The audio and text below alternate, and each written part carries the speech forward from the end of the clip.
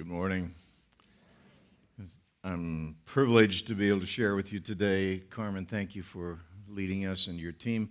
Thank you for including that first song, which to someone of my vintage is a contemporary song, not an old one. His love endures forever. I don't know if you know that song is very, very scriptural, biblical. It's Psalm 136, a psalm of 26 verses, I believe it is. Every verse ends, His love endures forever. It's a beautiful, beautiful psalm. I'm looking forward to the October marriage family emphasis that is going to be conducted here across many fronts in many ministries. Our small group is going to, I think, try to do something along that line as well. I think that video really nailed it. I got the point. Did you?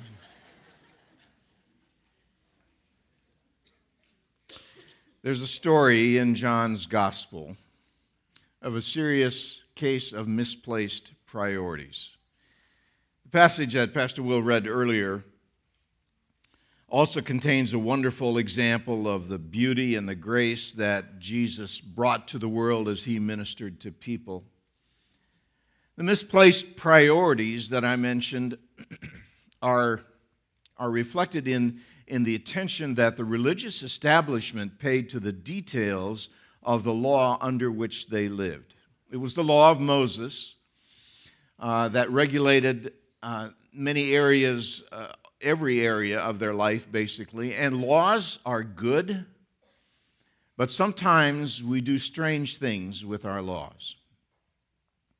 I have some examples of strange laws that, at one point at least, were very important to the people in charge. I read something the other day about obsolete laws that are still on the books. They may be in communities often or in state law codes, and sometimes these are called fossil laws, not laws about fossils. They are fossils.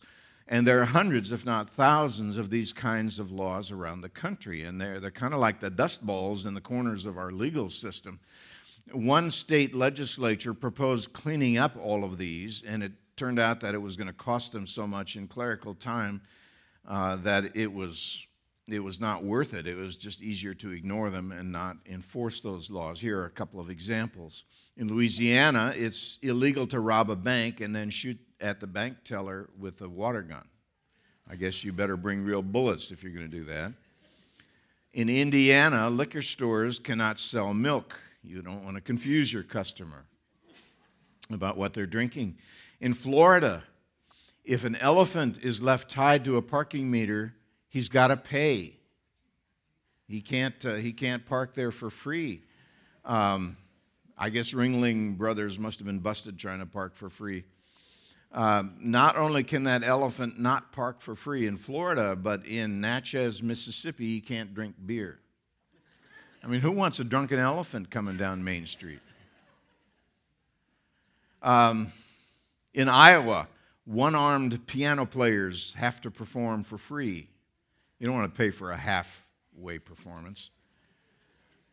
Texas, the entire Encyclopedia Britannica is banned in Texas because it contains a formula for making beer at home.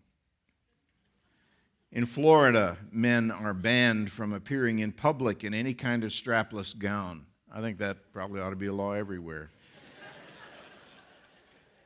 One more. In Oklahoma, dogs have to have a permit signed by the mayor in order to congregate in groups of 3 or more on private property.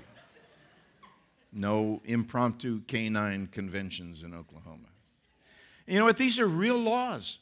And I'm sure they were all enacted for some specific reason that was considered important enough that it would be legislated at that time. And it illustrates a human tendency to major in the minors. And we're going to see a biblical example of that this morning. So we're doing this study out of John's Gospel. John is perhaps best described as the gospel of belief. That's John's focus. What is saving faith? How did Jesus introduce that and become the focus of that? John writes his gospel a little differently from Matthew, Mark, and Luke in that he describes the life of Jesus in more of a thematic perspective than the others. And he states that his reason for writing in this way in John chapter 20, verse 31, a very important passage, but these are written that you may believe that Jesus is the Christ, the Son of God, and that by believing you may have life in his name. And so that means that everything in John and in today's story also must be read and can only be understood in the light of the cross and the resurrection and man's need to place his faith and trust in the Lord Jesus Christ. That's John. The story that we'll look at today in John chapter 5 is actually the story of a healing. And but we tend to look at this healing in kind of an isolated way that misses the larger lessons that John is teaching. It's very easy to isolate verses of Scripture or individual stories and miss the big picture. But you know what? One of the most important principles of hermeneutics or understanding, interpreting the Bible is that Scripture interprets Scripture, adds to, and as we read more and more Scripture, we learn more and more as it sheds light on other passages of Scripture. Every story John records is part of a bigger picture, in other words. And John chapter 5 is an unbelievably rich story.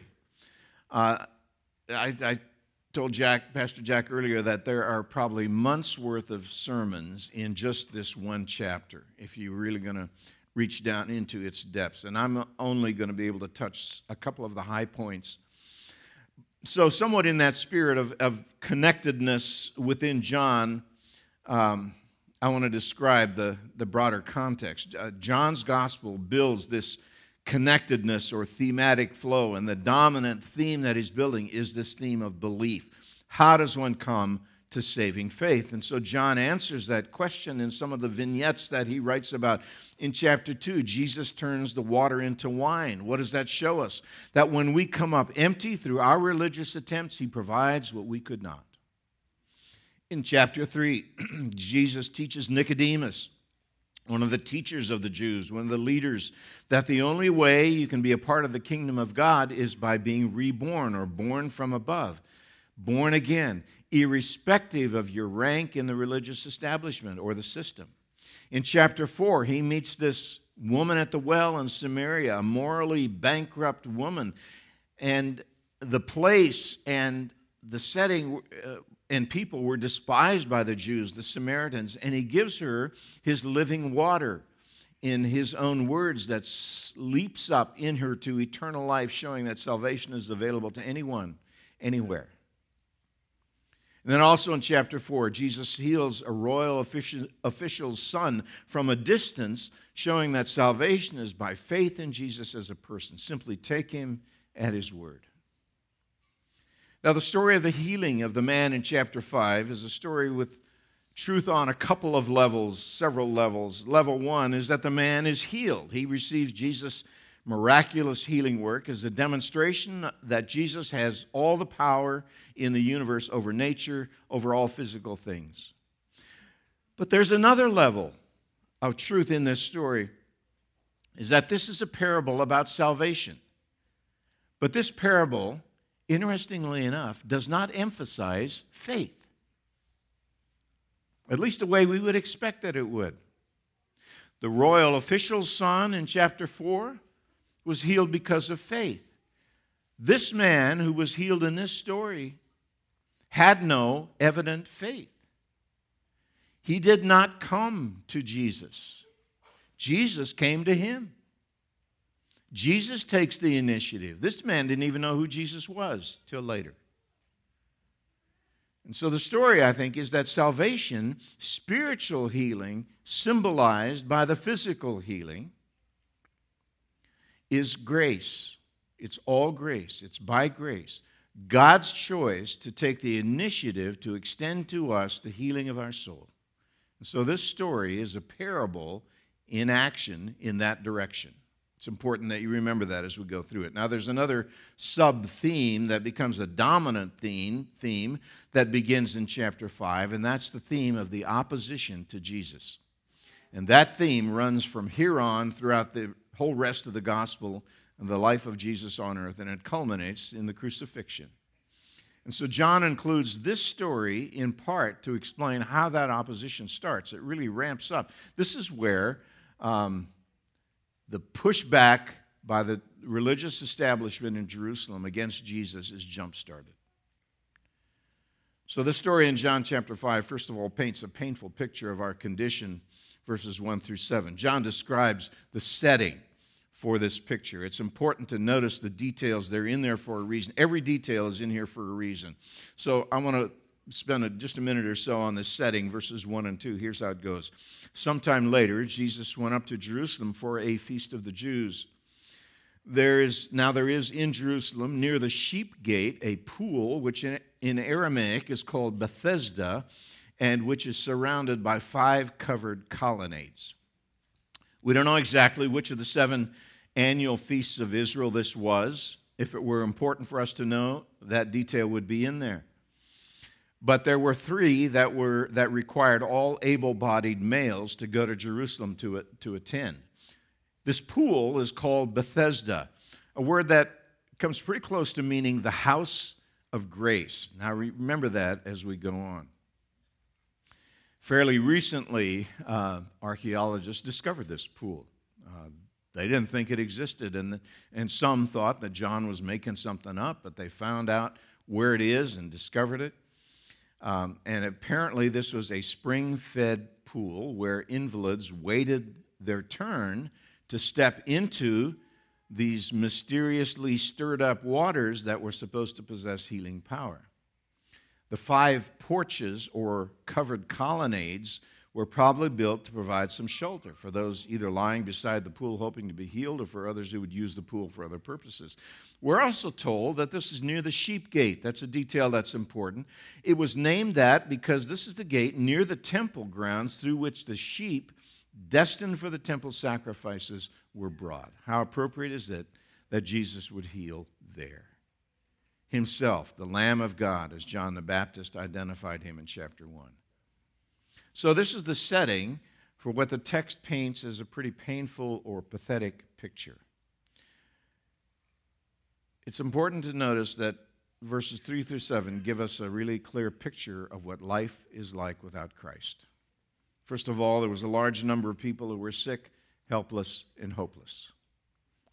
Verses 3 through 5. Here, a great number of disabled people used to lie, blind, lame, paralyzed.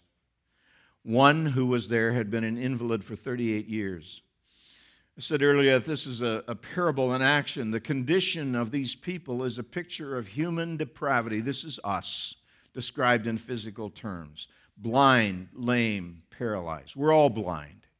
In chapter 1, the whole theme of darkness and the light that comes with Jesus is introduced, and we see the darkness that this blindness produces. Verse 5 of chapter 1, the light shines in the darkness, but the darkness has not understood it. That's us. We're lame. We cannot move with purpose. In fact, we're not only lame, we're paralyzed. And so here around this pool is a huge crowd of people who cannot help themselves. They're only going to get better if somebody helps them or someone does something for them, what they can't do for themselves. And if Jesus doesn't heal, they're going to stay in their condition. And that's what the Apostle Paul means when he says in Romans 5, chapter 5, verse 6 and following, he unpacks this whole idea of verse 6. You see, at just the right time, when we were still powerless, Christ died for the ungodly. Paralyzed. Verse 8, God demonstrates his own love for us in this. While we were still sinners, Christ died for us. When God looks at the human race, what does he see? Something like verse 3. People who are sick, helpless, counting on false cures. Spiritually, we are born blind, lame, paralyzed.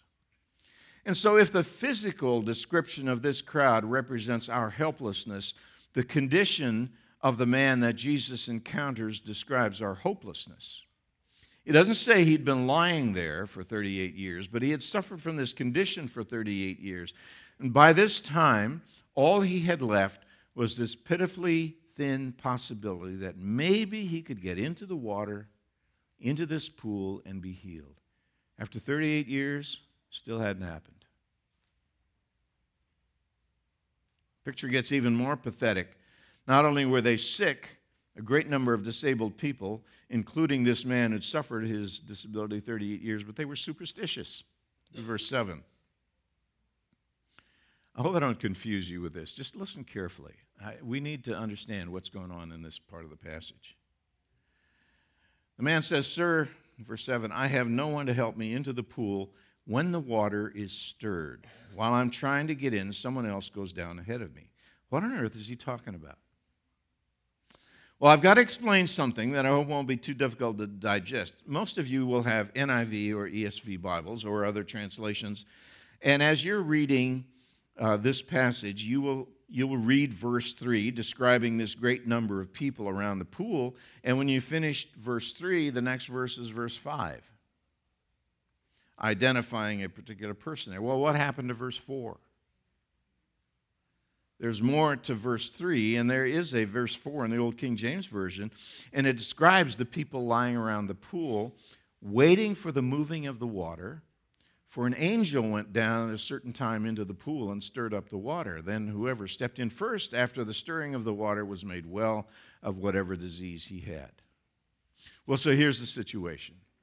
You realize that from the New Testament time till about the 16th century, the development of the printing press, all scriptures were copied by hand. And generally, that was done with amazing degrees of accuracy. And in this case, the oldest, most complete, and the best manuscripts of the Greek text that we have do not contain this verse 4 and the latter part of verse 3. Presumably because it wasn't in there originally. In other words, John didn't write it. He never wrote it. What happened is that some copyist somewhere added this supposed fact later to explain this man's complaint that he couldn't get in when the water was stirred. It probably started out as a marginal note, and then somewhere in the transmission of the text got slipped into the main part of the text. And the reason that this was almost certainly not in the original manuscripts is because it's not true. But the people thought it was true.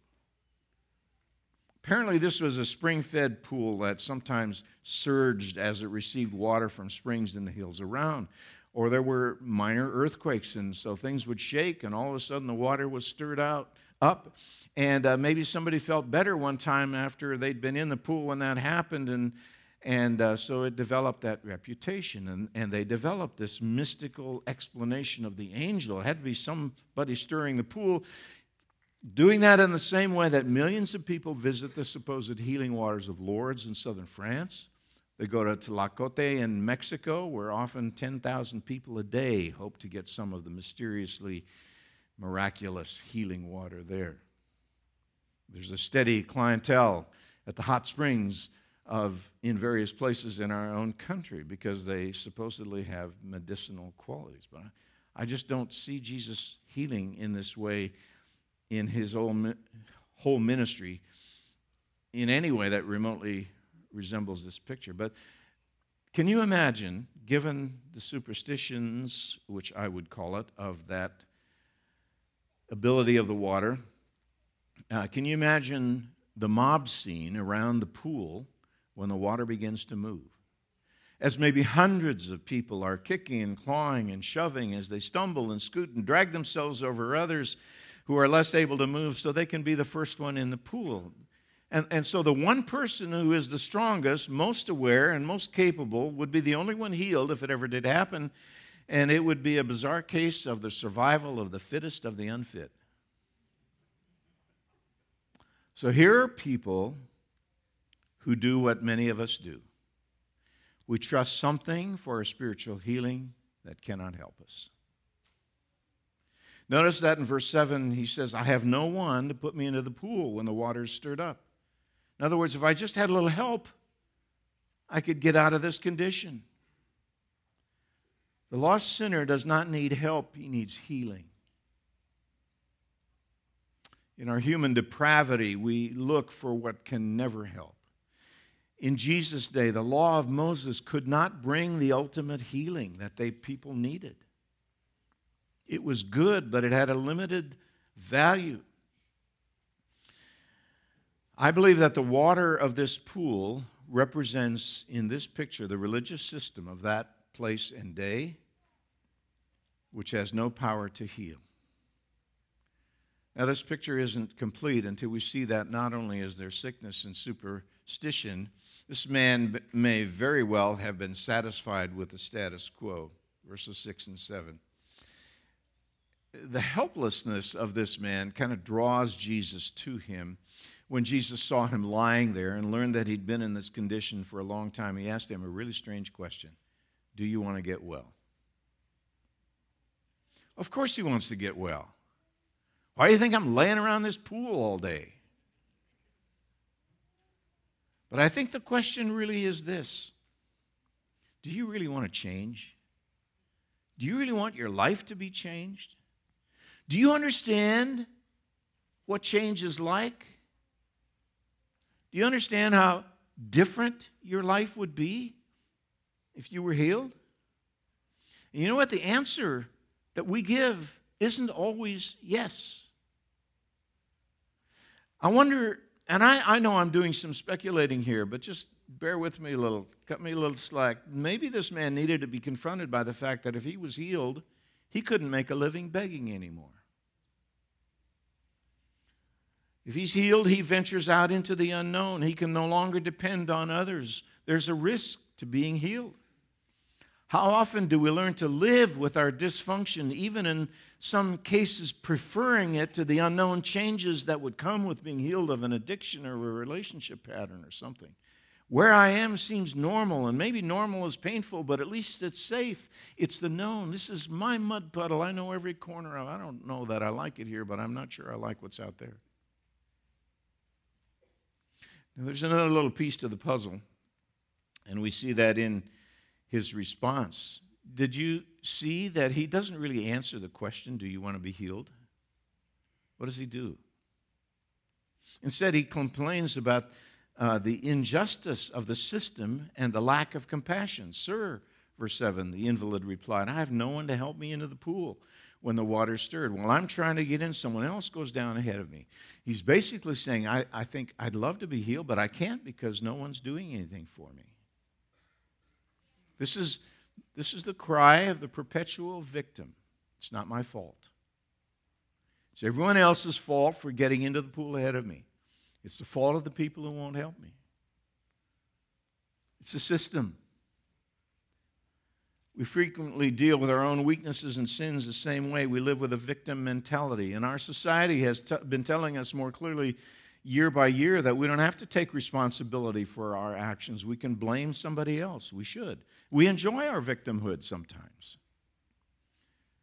That there was something like this going on in this man's mind and heart is clear from Christ's later conversation with him. Jesus tracked him down in the temple district there, and he said to him, see, you are well again. Stop sinning or something worse may happen to you. Some Bible scholars suggest that this man was at the temple because this was the place where beggars were most likely to go.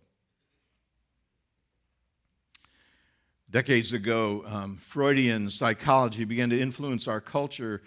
And this is a complex thing, but I'll make a simplistic statement that I think is true. But Freudian psychology basically says that every wrong action that you take, you can blame on things that happened to you in your early childhood. You don't have to accept responsibility. You're the victim. And so we look to the wrong source to heal us inside. Instead of looking at God, we look to others. If I'm in financial trouble, instead of turning to God to change something in my heart about my habits or my priorities, I go get a better job that pays more. I play the lotto or whatever. If I've got marriage problems, I want God to change my spouse. Do I really want to be healed if it means I alone depend on God alone to heal me? And the question this incident raises is this: do I really want to submit myself to God alone by faith alone for my eternal salvation when I think that it ought to be provided for me by a church or a religious system? Well, this is the picture of people who are desperately sick inside and are looking to the wrong place to be eternally healed. But there's more of course, and what we see next is a puzzling pronouncement. Verse 8 and the beginning of verse 9. Then Jesus said to him, "Get up, pick up your mat, and walk." At once the man was cured. He picked up his mat and walked. Now, notice that there's no indication that he healed anyone else there by the pool. Jesus just picked out this guy. And that's why I said this picture parable at the pool of Bethesda, the house of grace, is a picture of grace. Jesus went to him while he was sick. And I'm convinced that this story is intended by John to be an introduction to everything that comes after it in the rest of chapter 5. It's a long chapter. Notice what John says in verse 21 when the religious authorities challenge him. They want to talk about Sabbath regulations. That phrase at the end of verse 9 is really kind of the hinge on which the whole chapter turns. And it was the Sabbath. That's what they want to challenge him about. He wants to talk about the real issues, a person's eternal relationship with God.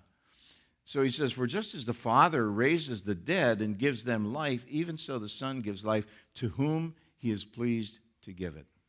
Jesus was pleased to go to this man and give him his health as a picture of what he does when he gives eternal life. Just as this gift of healing is a gift of pure grace, so our eternal salvation, your eternal salvation, is God's gift of pure grace. One writer said, in the Christian life, nothing at all can be purchased at the do-it-yourself shop.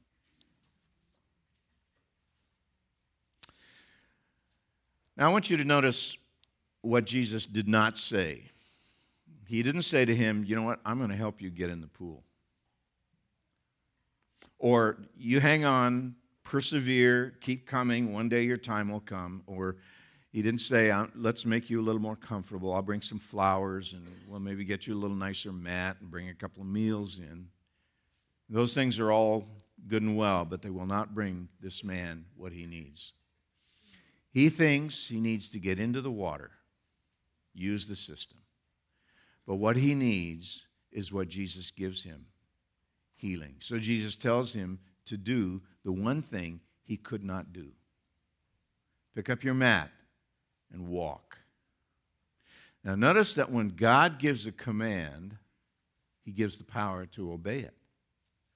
All of a sudden, the atrophied muscles are whole. Whatever it was that made it impossible for him to walk are restored. He picks up his mat, stands up, and goes. And his obedience to that is his sudden birth of faith. Faith that God gives him, that Jesus gives him. And he obeys. Do you ever wonder why Jesus made a point of telling him to pick up his mat, then walk? I mean, why didn't Jesus say, just get up and walk? Could he have done that? And would the man have walked? Yeah. There's more. I love the way old Bible teacher G. Campbell Morgan put it. He told him to pick up the mat in order to make no provision for a relapse. You know, I would guess that a little mat-sized piece of real estate by this pool was a high-value location. He could have said, well, you know, I'm going to leave my mat here in case this doesn't last. I might need it tomorrow. Here's a life lesson that can come out of that. If God heals you or delivers you from something, don't make any provision to go back. Pour out the alcohol, throw away the drugs, get rid of the internet connection if necessary, burn your bridges behind you. Say no to the friends who've been part of your problem. Jesus knows what he's talking about. And he also tells the guy, walk. Don't expect to be carried. Stand on the power of God and get on the path of following Christ. You know, most of us in this room have been healed in that core healing which is our eternal salvation. We've been given eternal life. We've been made right with God. And yet that healing then has, God designs it so that throughout the rest of our life, in a process that the Bible calls sanctification, then the rest of our life gets healed in all the little corners where that core healing gives us the opportunity and the ability then to confront those things. Now, there's one more key part of the story that we have to acknowledge, and that is this, that there's a powerful protest that comes out of this, the end of verse 9 through 47. And we can't look at all of this section, but I want to point out that John makes the point that this had happened on a Sabbath. I said at the beginning that John records this incident to explain the opposition to Christ, and it all centers on the Sabbath. The day on which this took place was a Sabbath, and so the Jews said to the man who'd been healed, "It's the Sabbath. The law forbids you to carry your mat." But he replied, "The man who made me well said to me, 'Pick up your mat and walk.'" Now, notice he's still not taking any responsibility, but nothing was his fault. This man made me do this. So then they ask, verse 12, "Who is this fellow who told you to pick it up and walk?" They didn't ask, "Who healed you?" They're all focused on the mat, not this amazing miracle. Who told you to disobey one of our core regulations in life? The Sabbath police showed up with the sirens blaring, red lights flashing. So this man has no idea who it is that told him this, but Jesus later meets him again, and he finds out who he is, and he turns him into the Jews. And so after they discover who had healed him, we read in verses 16 through 18, "So because Jesus was doing these things on the Sabbath, the Jews persecuted him. Jesus said to them, 'My Father is always at his work to this very day, and I too am working.' For this reason, the Jews tried all the harder to kill him. Not only was he breaking the Sabbath, but he was even calling God his own Father, making himself equal with God." Now, the core of the Jewish law, according to the religious establishment, was the Sabbath. It was the one fence that kept them separate from the Gentile world around them. Now, the Sabbath law was given by God to Moses to give to the people, but they had encrusted it. And that law is basically, you shall do no work on the Sabbath. It's holy. God rested on the Sabbath in the creation. Just don't do any work. But they had encrusted it with so many petty regulations that it got ridiculous. The theologians then had discovered 39 different major ways the Sabbath could be violated. You know what number 39 was? You can't carry your bed on the Sabbath. But then they parsed these 39 down to amazingly intricate details. For example, you're not supposed to carry goods on the Sabbath. If you unknowingly have something in your pocket and discover it, you have several options. You take it out, but not by going in and lifting it out. That would be work, but you can kind of turn your pocket inside out and let it fall on the floor. Drop it out. If the item's valuable that you've got in your pocket, you can ask a Gentile to watch it for you, or you can carry it, but only a short distance, and you have to put it down, rest, pick it back up, and go again. Or you could relay it between you and a fellow Israelite. Or here's a curious part. You could tie it to your shoelace so that you weren't carrying it, but it was still coming with you. I'm not making this up. It's the way it was, and worse. Women were not allowed to look in the mirror on the Sabbath because you might find a white hair among your black hair, and you would pull it out, and you would be reaping. You cannot reap on the Sabbath. And this is ridiculous, but it was the norm, and I could give you hundreds of examples like that. And that's why their blood pressure went through the top of their pointy little caps when they saw this guy carrying his bed. This is an amazing thing. The Pharisees had greater concern for proper procedures than a person's problems. Legalities and tradition counted more than God's sovereign work of grace in a desperately ill person's life. So you can see why I see the story as a case of majoring on the minors, a case of badly misplaced priorities. Because they were so caught up in the procedures, the system, the legalities, they missed the Messiah and decided to kill him because he healed on the Sabbath.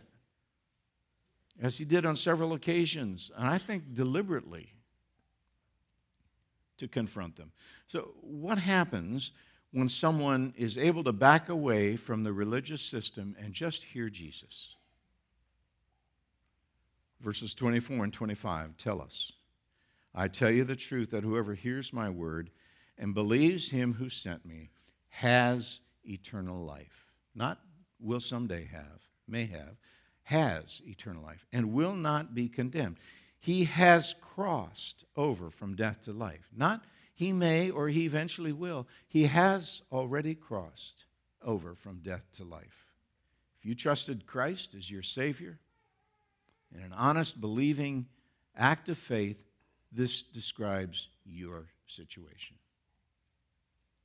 I tell you the truth, the time is coming and has not come when the dead will hear the voice of the Son of God, and those who hear will live. Eternal life becomes the possession of the believer at the moment of acceptation. In this future judgment, when the dead will hear the voice of God, God will confirm the spiritual healing that has already occurred as a part of receiving eternal life. If you've trusted Christ as your Savior, eternal life has already begun in you.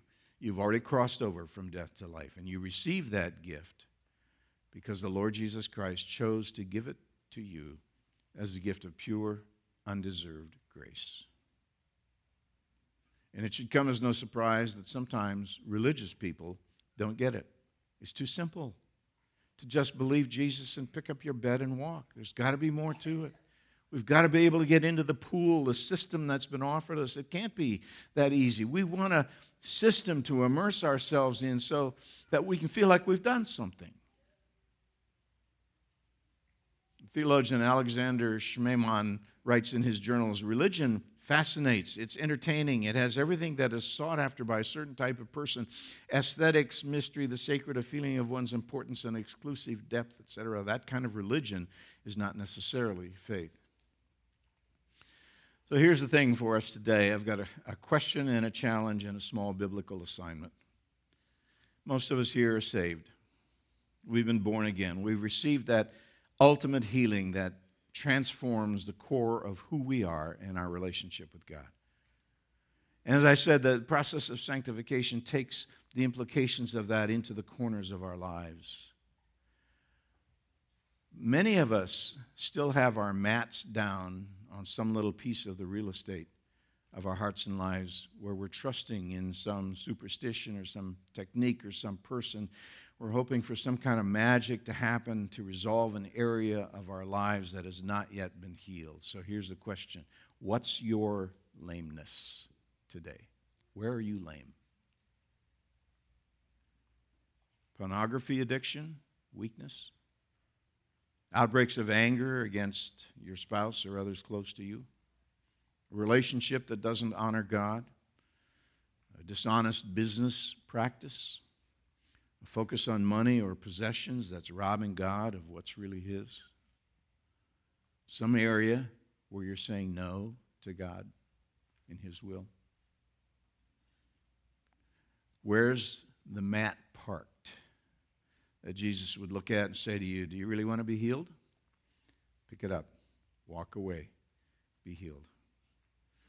I urge you to have the courage to acknowledge that and confess that. Here at Grace, we don't have magic answers for you, but the leaders and others here can help you with any of those things with which you may be struggling. So here's our challenge. Much of the population of Newton and the surrounding communities is sitting on their little mats depending on some long-standing system of religion or psychology or cultural self-medication to fix them. Many of them don't even pretend to connect with a church. When we started planning churches some years ago, we researched our communities and discovered that probably 2/3 of the people in Newton and most communities around us never on a given Sunday morning go to church. We have the opportunity, and more than that, the mandate, the calling to do what Jesus did, to go to them and introduce them to Jesus and enfold and embrace them in the rich fellowship of the church family where they'll be healed by the living water of God and then nurtured and equipped to serve Him. And that's why we're here. That's why this church and other gospel-focused, Jesus-following churches are here, not to offer a superior system, but to offer the life and love of Jesus. Please don't come here Sunday to Sunday just to settle back and enjoy the comforts of a good little church. You're here to celebrate your life in Christ.